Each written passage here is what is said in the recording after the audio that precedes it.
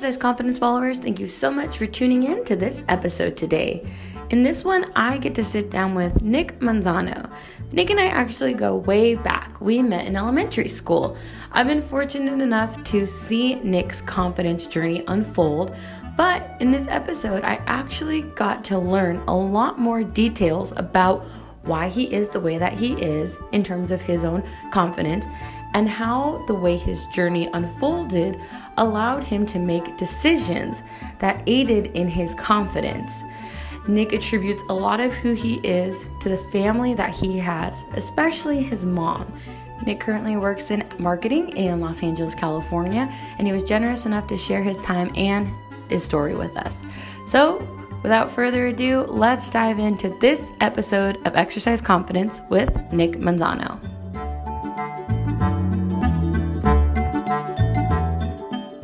Hey, Exercise Confidence listeners. Today, I'm sitting down with Nick.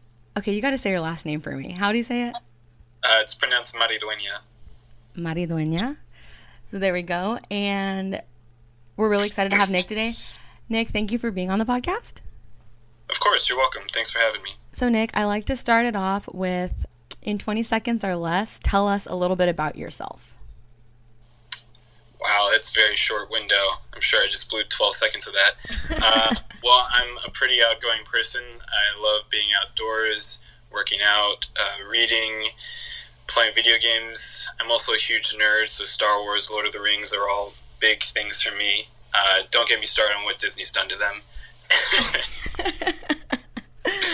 All right, looks like a sore subject, so we'll leave Disney out of this. Well, thanks. Thank you for a little bit of that backstory. So, Nick, one of the reasons I wanted to interview you is I've only had a few encounters with you, but every time I've been in your presence, you are a captivatingly confident person. And so, are you someone that's been confident your entire life? As far as I can remember, yeah. I think my confidence is generally just broken down as being very extroverted. I'm pretty easy to talk to, and I don't mind initiating conversation. It just needs me to be in an atmosphere where, I'm comfortable with kind of taking the lead, which is most scenarios, I think. Growing up, was there any, time in your life where you can kind of attribute why you're such an outgoing person? Are you the youngest of your siblings? Were your parents really outgoing? Did you have any examples of that? Sure. So my dad is a very full-fledged choleric. He is very outgoing, very talkative, very friendly. He is a take charge kind of guy. And, I am the youngest. And if you put a whole lot of stock into this, I am also a Leo. Which means that when I do interact with people, I get very passionate very easily, and it just means that I'm generally a pretty friendly guy unless you rub me the wrong way, which generally takes some effort, but pretty much for my entire life that I can remember, I've always enjoyed being, out and about with people, although with time, I think my extroversion has become tempered a little bit because just realizing the different types of people there are out there and who I want to surround myself. So if I'm not extroverted around you, it means that I need to get to know you a little more before I show you that side of me. That's a great way to approach life, especially as we get older. When we're young, we're oh yeah, I can be friends with everybody. And sometimes that can be a pitfall when you get older because people, unfortunately, take advantage of it, which sucks. But you can definitely, battle through that. But you said something that I want to circle back to the idea of a choleric, because some of our listeners may not know what that is. I literally just learned about these temperaments, I want to say 2 or 3 years ago. So I identify as a powerful choleric for sure. But then there's melancholy, there's sanguine, and I'm blanking on the fourth one. Phlegmatic. Oh my gosh, phlegmatic, yeah. Because cholerics can't be in the same freaking situation as a phlegmatic, or else we'll just lose our minds. Exactly. Okay, so for listeners, choleric is somebody that has attributes of being go-getters, extroverted, confident, all the things that you think of when you think of people that maybe could inspire you, like people that do TED Talks or whatever, but it's not always the case. And then, Nick, I'll let you explain what a melancholy is, because you did let me know that that's kind of your temperament. Yeah, so being a melancholy choleric, which means that I'm mostly melancholy with choleric tendencies, and that's like my kind of secondary characteristic or personality. Melancholies are generally very sensitive to their emotions.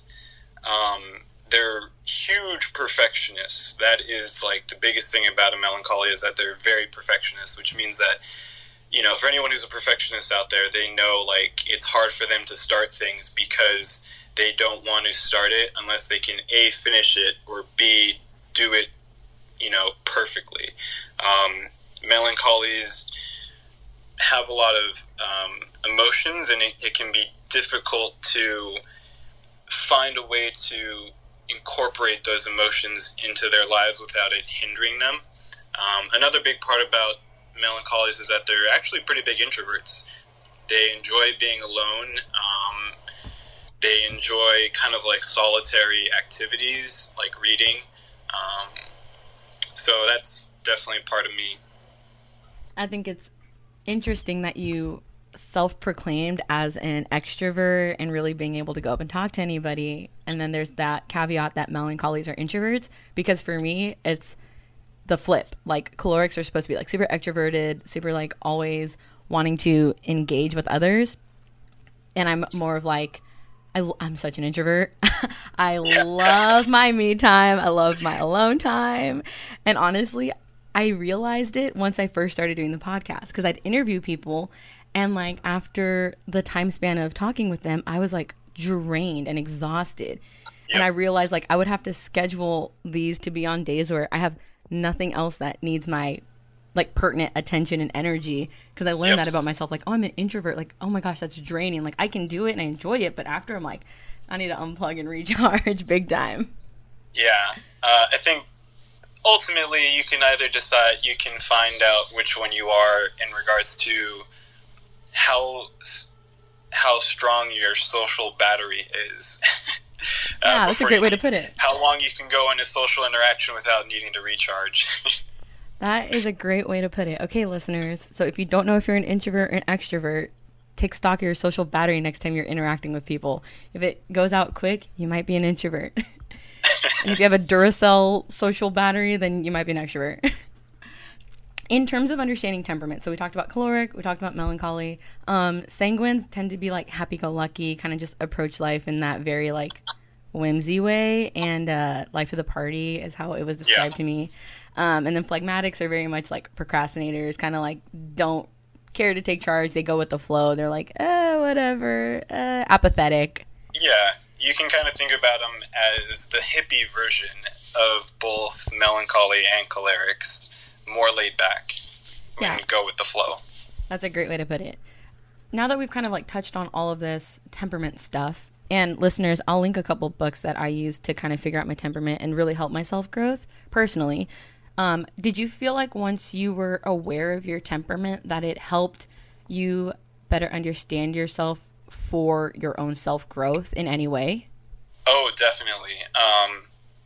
Growing up, you know, being a melancholy choleric, you know, I am very extroverted. I like to interact with the kids at school growing up, playing sports and everything. But I would find that there were times when just randomly wouldn't be having a good day for whatever reason. My emotions were just kind of like more sensitive, and I had no idea why. Like it didn't make sense to me. Things that would upset me or excite me more than normal were like throwing me off the charts. And so I kind of had to learn that to recognize that some days I just had were just bad days. They were just kind of days when I would just have to go with the flow, roll with the motion, because I would try to get things done those days, but just it was significantly harder for me to rein in emotions that, you know, I'm a very logical, scientific person. It doesn't make sense to me why I can't do X, Y, and Z when I planned to do X, Y, and Z, and all of a sudden I look back and be like, oh, it's because of this interaction I had that really messed me up and, you know, made the next day not a good day. Yeah, I was totally like nodding my head in agreement on that, because that's definitely like how my frame of mind works. And so that's somewhere that I operate out of, and I'm very list oriented, right? So I'll like write down all the things I need to get done, and somewhere in there, if there's something that wasn't intended or maybe doesn't go as planned, I'm like, it'll throw me off. And in hindsight, I'm like, okay, why the heck did everything like go to crap that day? Like, what happened in there? Oh, that's why. But instead, I'm very like hard on myself, and so I'll spend the whole day like beating myself up. But I've had to like retrain my brain to be like, no, that's not productive, and we don't do that anymore. Absolutely. When you got older and you were able to be aware of and recognize that about yourself, were there ways that you were able to implement things that could combat those triggers for you emotionally? Well, one of the things that my dad has said to me growing up was that if someone can upset you, then they have control over you.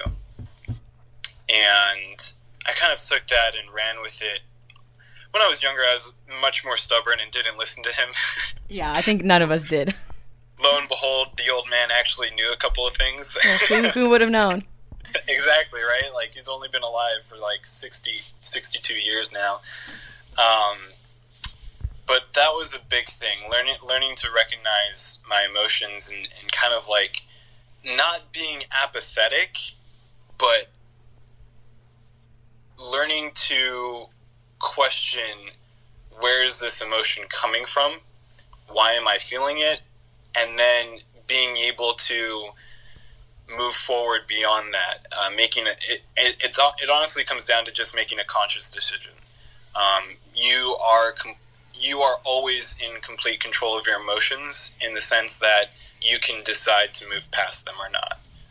It may be incredibly difficult, definitely not easy for some situations and some things that happen, but that's something I very much firmly believe, is that people can say or act however they want, but at the end of the day, you control your reaction, or at least your conscious reaction, because something can still upset you, but then you decide, okay, I'm not going to let this overpower me. So for me, it was just learning to start kind of questioning myself, and not in a negative, pessimistic kind of way, but in a I'm trying to learn kind of way, because that's a very, very big differentiation. You said like a bunch of different things in there, like 3 of them I wrote down that were like so spot on, and I want to make sure we dive a little deeper and touch on more. Let's go with making conscious decisions, because ironically, that's something that I've been touching a lot on in some of the posts that I've been putting on Exercise Confidence these past couple weeks, because I have actively, consciously learned how to like shift my mind from, oh, it is what it is, or oh, it just wasn't meant to be, to like, no. The theme of like my mind lately has been, you're either going to make an excuse or you're going to make a way for it to happen. And I like that you were talking about that in terms of, you make a decision, right? And so that's not always an easy thing to do. And I guess in regards to, with you specifically, you have like started this public, quote unquote, fitness journey, right? Yeah. That you like are putting out there, and I love it. It's inspiring, and it's also another reason why I wanted you on the podcast.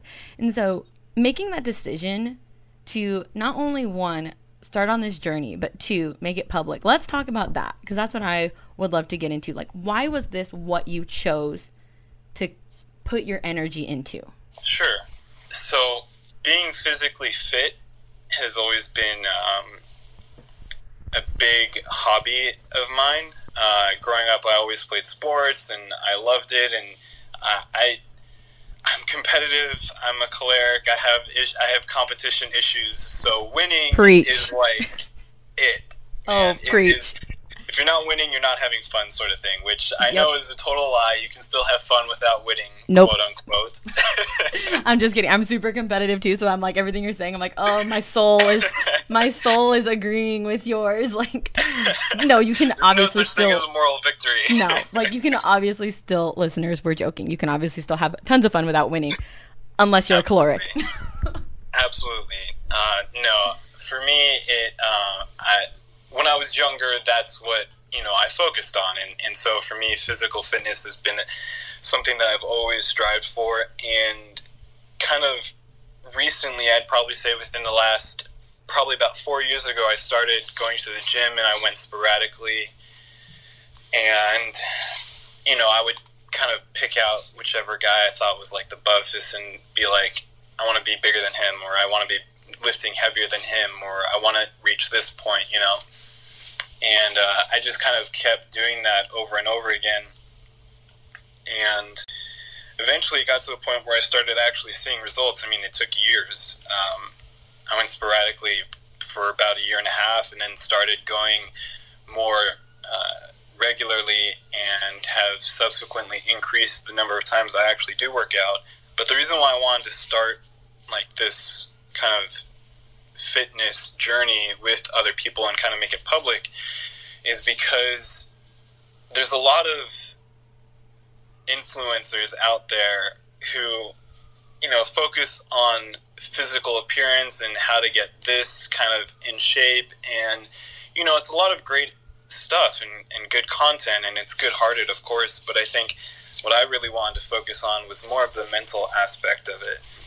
Mental health issues have become the forefront of everyone's mind in the last 1.5 years. As someone who actually works kind of in mental health adjacent, I see it all the time. So I wanted to provide another outlet or another source for people that wasn't just about getting the awesome looking body that you want, but also having the mentality that makes you a beautiful person, not just physically. That is so awesome. I love the sentiment that you shared about why it's important to you and how it kind of cultivated itself in your life and why you're doing it publicly. The work that you do, what is that? What is the line of work that you're in? Sure, I'm a judicial assistant in the mental health courthouse. I sit in the courtroom all day, and I listen to these cases, and I'm taking notes on all of them, making sure that the record is clear. Because at the end of each case hearing, I will type up a minute order, which is kind of like a synopsis or a summary of everything that happened. This attorney made this motion, the judge ruled this way, the judge ordered this, or anything else.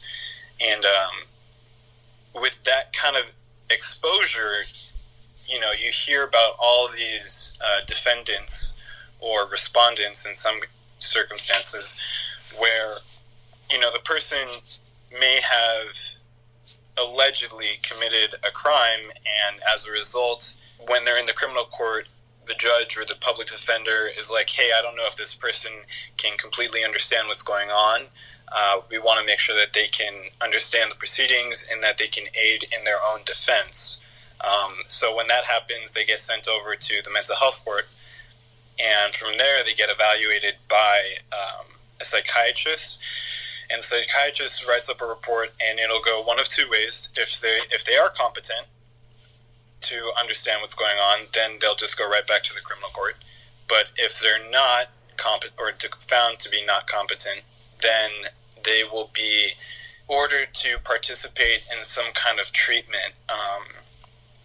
One of the big things that our courthouse has been really pushing for is community-based restoration programs, which for those defendants that are eligible for that, it has made tremendous it has given them positive effects, where they're able to, be in a secure setting where they're getting treatment, where they're getting medication, where they're being able to go to groups with other people who are also in this similar situation.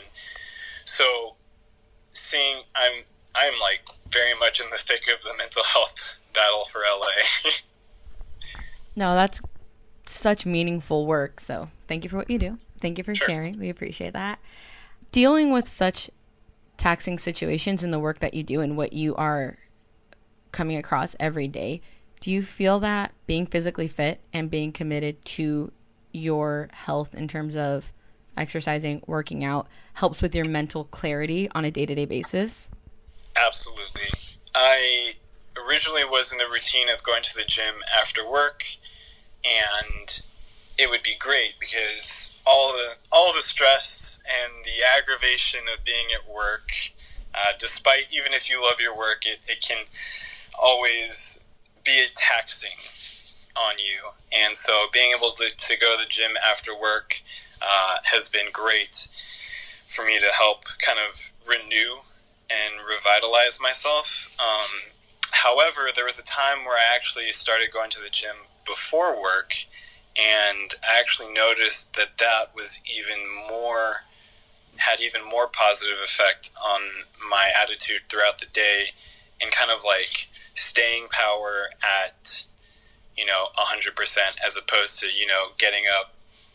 I don't drink coffee. I don't know how I do it. I just don't. But getting up in the day, breaking my heart. No coffee. I'm a coffee fiend. It's probably bad. It's the smell. I can't. I don't know. Anyways, All right. but I get up. I'm tired, trying to move, get ready for work. I get to work, and I'm maybe at 75%, and then by the end of the work day, I'm at like 40%, and that's when I get to the gym, and by the end of the gym, I'm back at 100%. But when I would go to the gym before work, I'd wake up, go to the gym. I wouldn't be able to lift or do as much because my energy level just wasn't there. But after I'd get home from the gym, shower, get ready for work, and go to work, I noticed that I was starting work at like 95, 100%, like feeling so much better for the rest of the day. And exercising for me has been a tremendously helpful outlet for my own physical and mental health. The first time you went into like a gym with like this goal of, okay, I'm going to get to where I want to be, whatever that looked like for you, was it intimidating at all, or were you just ready to throw yourself into it? I would say it was definitely both. Even though I'm a very outgoing person and very competitive person, I have no problem walking up to like the biggest guy that I meet on like a football field or a basketball court and be like, I'm guarding you. Like, I have no problem doing that. That's just my mentality. But even still, you still feel kind of this anxiety, like nervousness. Everyone's looking at me like I'm the new guy at the gym. Like, I don't know what kind of machines or equipment they have. Like, even if I've walked through before, like, something simple as going to the locker room to change. Like, it's always the first time at a new gym, even the first couple of times are always a little like, okay, stay in my shell and just get through the day. Yep. Yeah. I get that. Okay, like being somebody that is going to go up and guard the biggest guy on like a basketball court or something, like that's never me. I like try to size up somebody that's like me and go after that. But again, I feel like that just stems from like some kind of deep-rooted belief in yourself and your abilities. So with like your family life and your home life growing up, like would you say like one or both of your parents was a really great example of that kind of self-assured like boldness and confidence for you, or like maybe a sibling? Oh, definitely. My dad both of my parents are very athletically inclined. And so genetically speaking, I think I, got lucky with that because, right. It fell off or rubbed off on me. For one, there's that kind of like natural ability, but also I know that I had a great childhood. I know that I had a very loving family. I know that I'm extraordinarily lucky to have both my parents still married. I have two older siblings, both of which are very intelligent, very also athletically gifted. Like, so being the youngest was always like, man, like, I gotta like show everybody up. Like, I'm living in my sister, who's the oldest, is total alpha female. Like, you do not mess with her. Love that. I might have to interview her. Yeah, she's awesome. My brother is a little more laid back. He's much more calculated, much more observant, very okay with letting things come to him, but he's still fiercely intelligent and fiercely competitive. And so for me, it was kind of like, man, growing up in that kind of environment, I had to learn how to be one of the pack, so to speak. Oh, I like that. It's great because I think you also, at a young age, it sounds like, made a conscious decision to join in and, oh my God, I hate to say this, but like level up, for lack of a better term. I hate that phrase too, but yeah. Right, and instead of like allowing it to intimidate you or overwhelm you or make you want to become more meek, instead of following suit and pursuing that same kind of like boldness in all things that you try to tackle. Do you think that is more of a nature or nurture aspect, at least in your own experience? Well, I think for me personally, and I'm sure that this is definitely going to cause debate, or at least an extended conversation for other people who may listen to this, but for me personally, I know that it's more nature. I went to school for biochemistry, got my degree in it, and I gotta tell you, man, genetics are a very powerful thing. I think nurture is also incredibly important. People are very much socialized in certain ways. However, their genetic biological inclinations are not to be understated or underestimated. When you think about if someone is confident in themselves, I generally think of, or people generally think that they have high self-esteem. And I am not a fan of that word, self-esteem, because it boils down to how good you feel about yourself, which is not a very scientific thing, feeling good about yourself. Not to mention the fact that you're constantly trying to improve yourself. So, like, why should you feel good about yourself? Because you know that you're inadequate in X, Y, or Z. So why should you be okay with that? So for me, it comes down to how innately extroverted you are, which that is kind of an innate thing. But you can, definitely instill that kind of habit in people. It's not that you make them less anxious, it's that you make them more courageous. And, psychology, I've been listening to this podcast by this guy, Dr. Jordan Peterson, and, as a clinical psychologist, he's, read a lot of this stuff and done his own experiments and written his own papers on these things. And he has some very powerful evidence to back up. It's not about making you feel less bad about yourself or even more good about yourself. It's about doing more for yourself. I really love that. Like, I wrote it down here, not less anxious, more courageous. And it's interesting because I think when we're focusing on trying to better ourselves or change something about ourselves or what have you, we think that there has to be like this elimination process, right? Like whatever it is, like even when it comes to something like losing weight, which people try to do all the time, every day. Like, oh, I have to eliminate these pounds from myself rather than I have to build more muscle strength or build more stamina, right?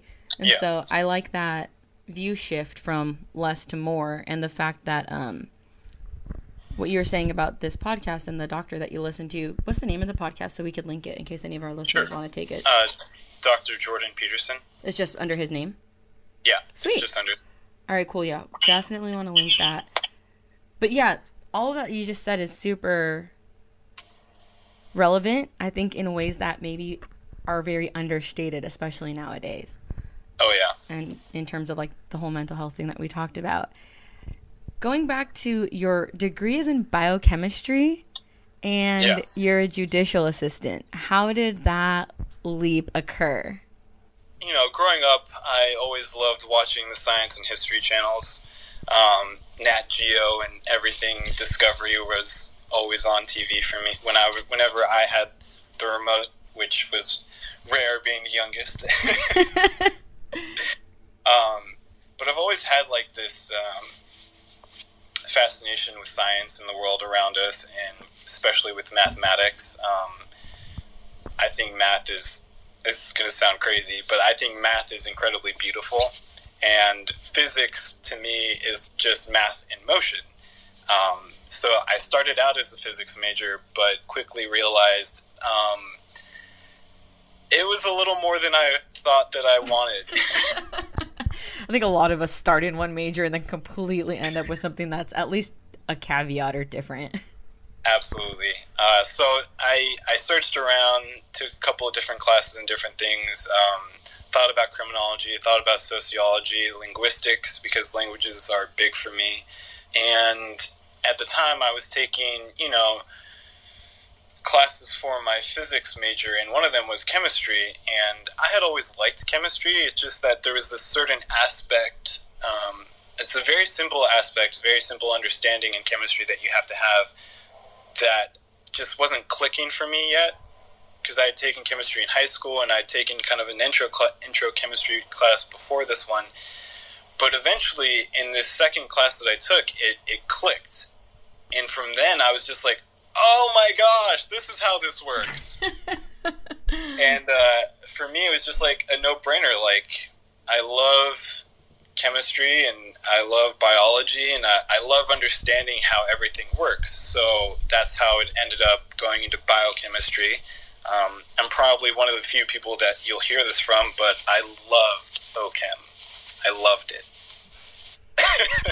I rolled my eyes right now, listeners, because I liked OChem more than Gen Chem. Like, general chemistry was like the bane of my existence, and I barely scraped by.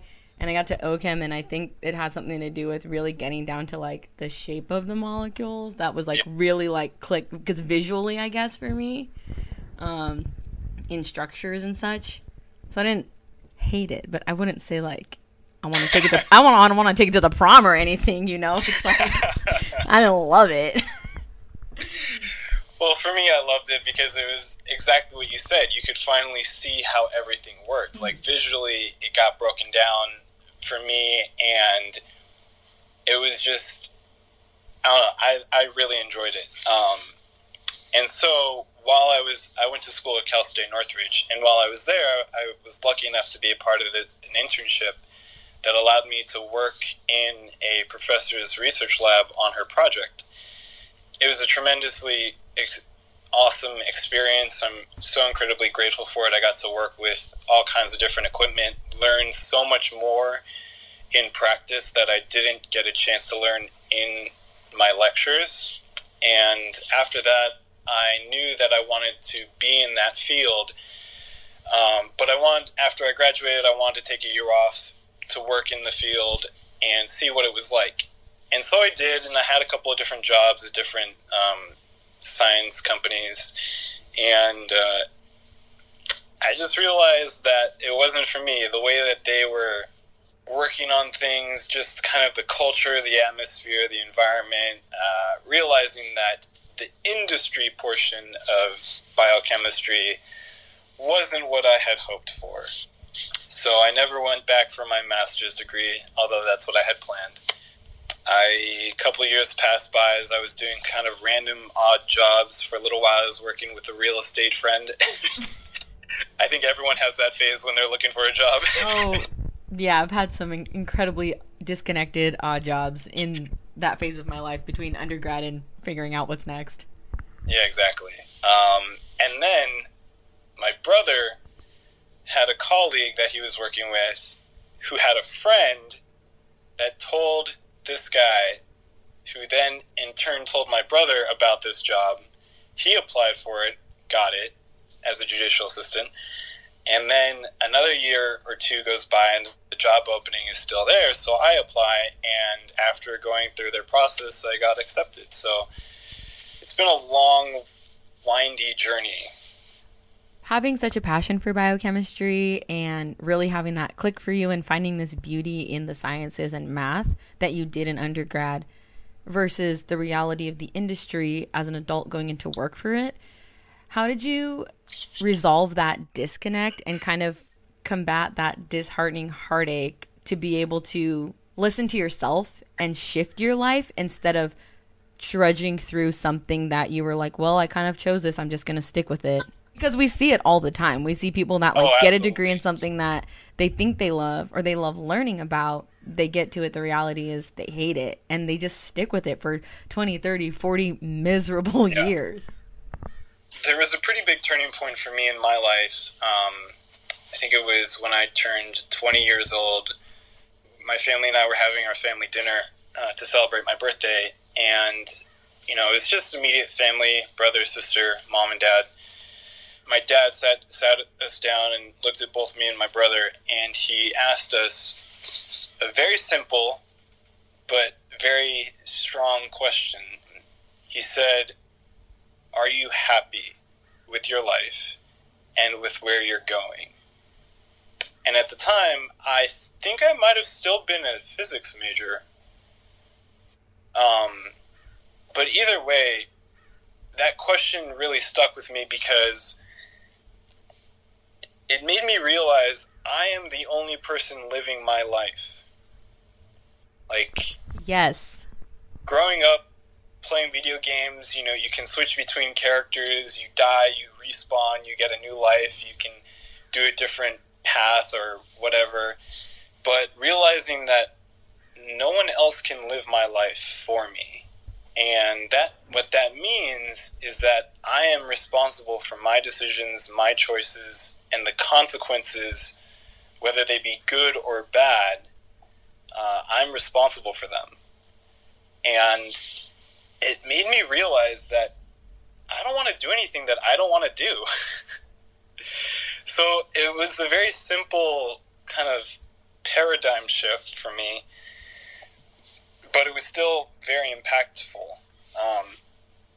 The end result is my decision that I don't want to have any regrets, because if I regret something, that means that I didn't intentionally want it at one point.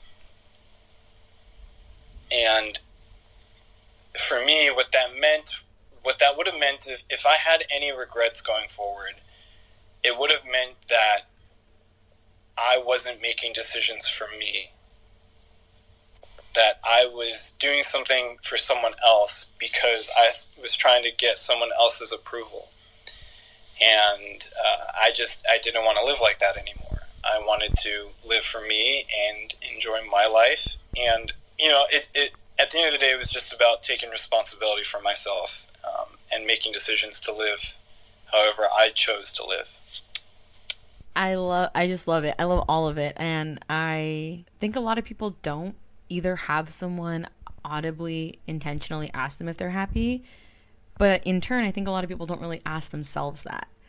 And the whole realization of I'm the only one living my life is such an important thing, I think, for so many people to realize, because once that clicked for me, and I was older than you were when it happened for me, I was probably mid-20s, I'd say, which is still a lot earlier than it ever happens, if at all, for some people. Oh, yeah.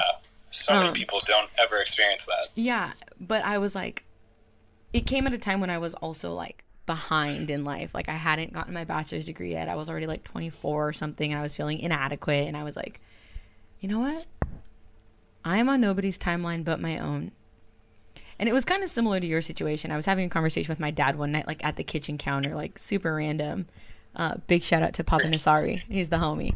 Love my dad. But he was just he could tell I was just going through it. It was stuff because of school, because of work, the old relationship I was in at the time, and he could see I was weighed down, and he's he's from Iran, so he was all, talking to me in Farsi, Baba June, what is wrong? What, you don't look like yourself. And I expelled like all of my crap I was going through.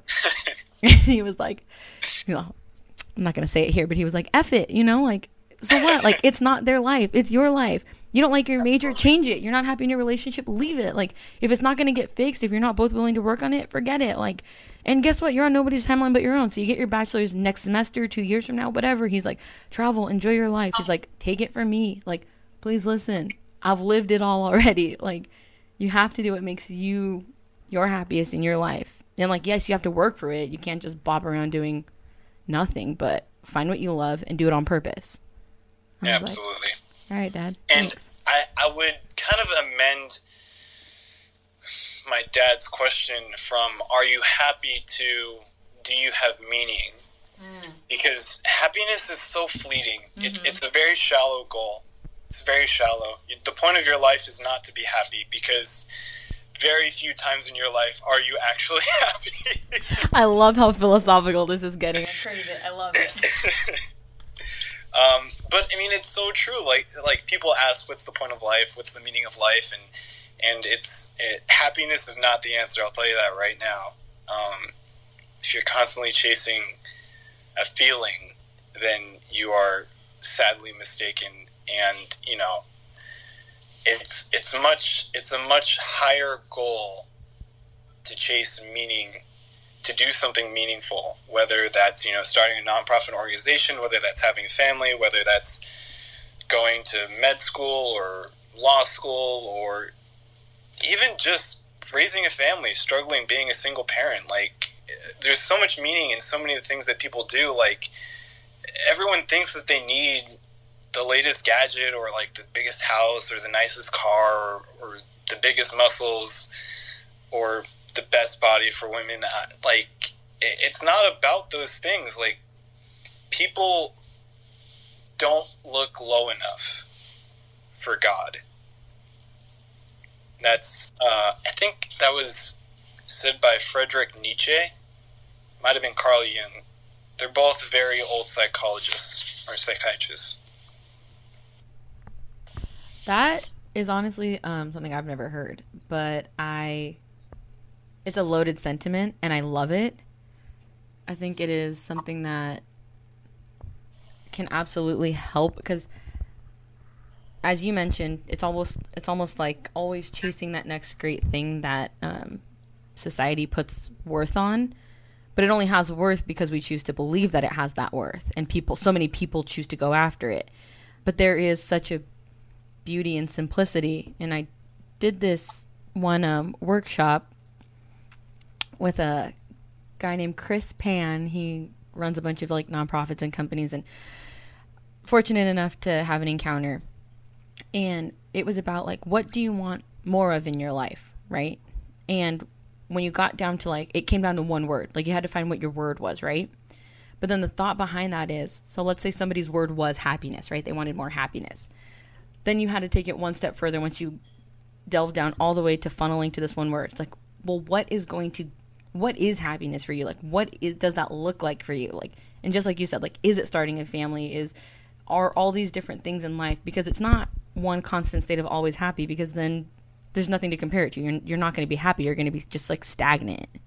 And even if you are happy, you're not going to fully embrace that. And so I think that's why I love sharing journeys about people on the podcast, because it allows us to have a form of contentment in our confidence journey where it is, but to also know that it doesn't end. Like, it never ends. Like, there's always something more.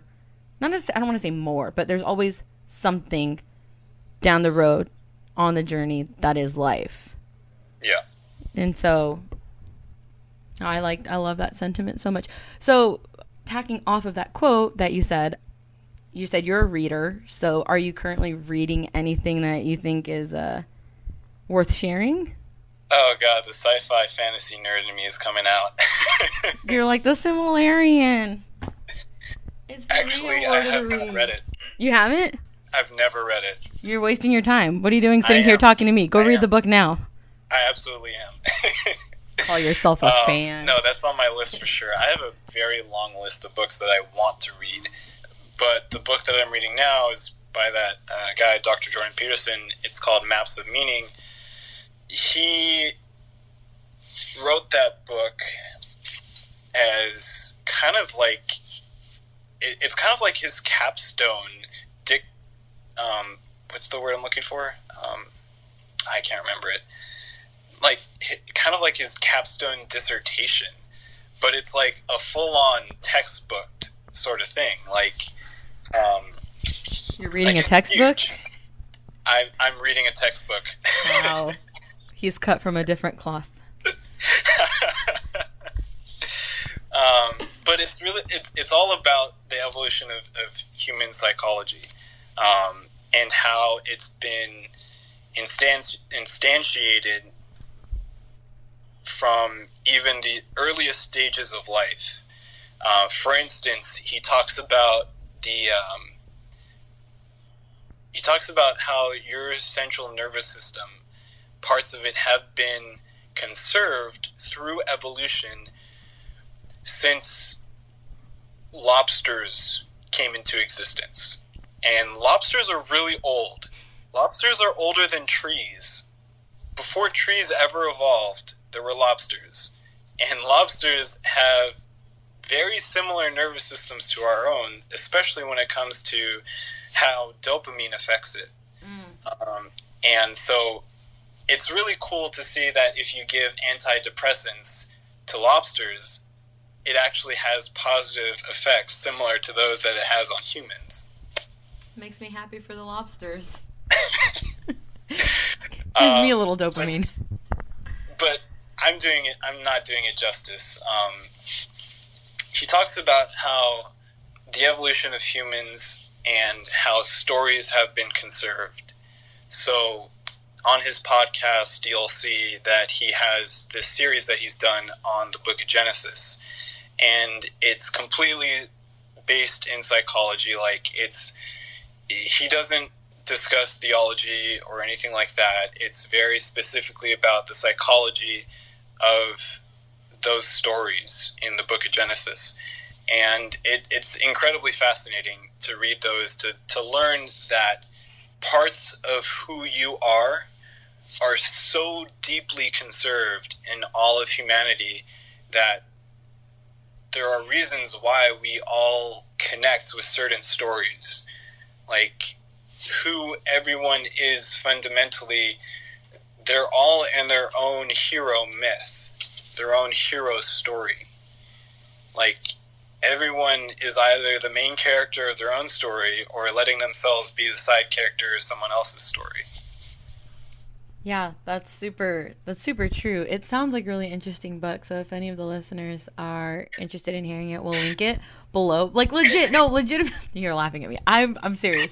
It does sound interesting because it's going back to what you're saying about, like, the lobsters and the way that their nervous system almost is, in a way, mirror of ours, and antidepressants will help them the same way that they can affect a human that maybe has a chemical imbalance. Like, I'm somebody that, as a whatever, caloric, as just me, as whatever, I get anxious and I overthink like crazy, and I have to, like, actively, consciously, like, physically grab my own thoughts and be like, no, we're not doing that.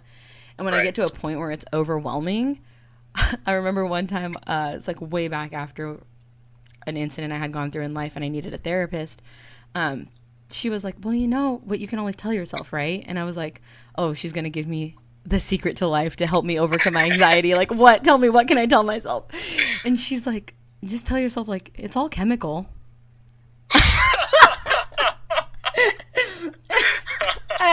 I was like literal mid panic attack. I was like sobbing in her office, and I just started cracking up. And so now it doesn't always obviously snap me out. There are some days that I don't know, I go through it, and then there's days when I'm fine.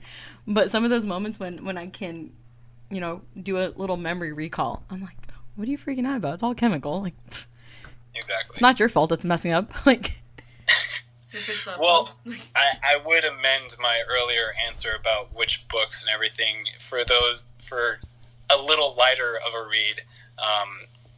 The Alchemist is an incredible book. Oh, love The Alchemist. And so is Tuesdays with Morrie. We will link all of these books, listeners. If you're readers, I highly suggest grabbing a physical copy and just taking some time with some iced tea or coffee or water or wine or whatever and enjoying these books. And if you're not a reader and you're a listener, and that's obviously why you're listening to a podcast, try Audible. Because I think any way that you can ingest information that is going to be best suited for your style is great. And Tuesday with Morrie is actually a movie. So. Oh, even better. If you're not audio, go for the visual. I've never read Tuesdays with Morrie, but I see it on all these book lists that it's like amazing. It really is. All right, well then I'll put that on my list too. But The Alchemist was like a game changer for me too, because I don't know why I felt so like intrinsically connected with this book. And I've reread it so many times, and I highlight my books, and there's so many markings all over this poor thing, but... Oh my god, I would hate you. Don't touch my books. Well, that's why they're my books. So. Leave them in mint condition. Not me. Those babies look like they have been well read. Like, big time. You can tell, like, oh, she loves that one. She loves that book. It's a mess. No, but honestly, I think that this time that we've been able to talk and share has been really impactful, really empowering. I think that there are a lot of things in here that hopefully the listeners can take away from it. If you had one piece of advice to give our listeners so that they could exercise confidence every day, what would it be? Do as little as you need to each time. What I mean by that is just baby steps. I'm kind of trying out a new catchphrase for myself. As a perfectionist, one of the things I fear most is failure. So this new catchphrase that I'm trying out is fail better each time, meaning fail a little less or do a little more, but let it be your decision. One of the books that I read, one of the pieces of advice was to fail fast, fail often, and succeed as quickly as possible. There you go. So that's a great motto. Thank you for sharing your special catchphrase with the rest of us civilians. We appreciate that. You're welcome. But no, I appreciate all the sentiments you shared today. I know without a doubt there is a wealth of information that somebody is going to just absolutely soak up from what you shared. So thank you so much, honestly, sincerely, especially during these unprecedented times, to just take this time and really earnestly share your story and how you exercise confidence. So thank you so much for being on today, Nick. Thanks for having me. I really appreciate it. And then if you want to follow or connect with Nick, we will link his socials and such in the bio. So have a great day. We'll talk to you later. Thanks, Nick. Thanks, Jasmine. Bye. Listeners, what a beautiful last piece of advice we were given in today's episode. I love the sentiment that this too shall pass. It is such a beautiful phrase that reminds us that what we may be going through, though it may seem all-consuming or overwhelming, is momentary and just temporary. I hope you can cling to that with anything that you may be encountering right now.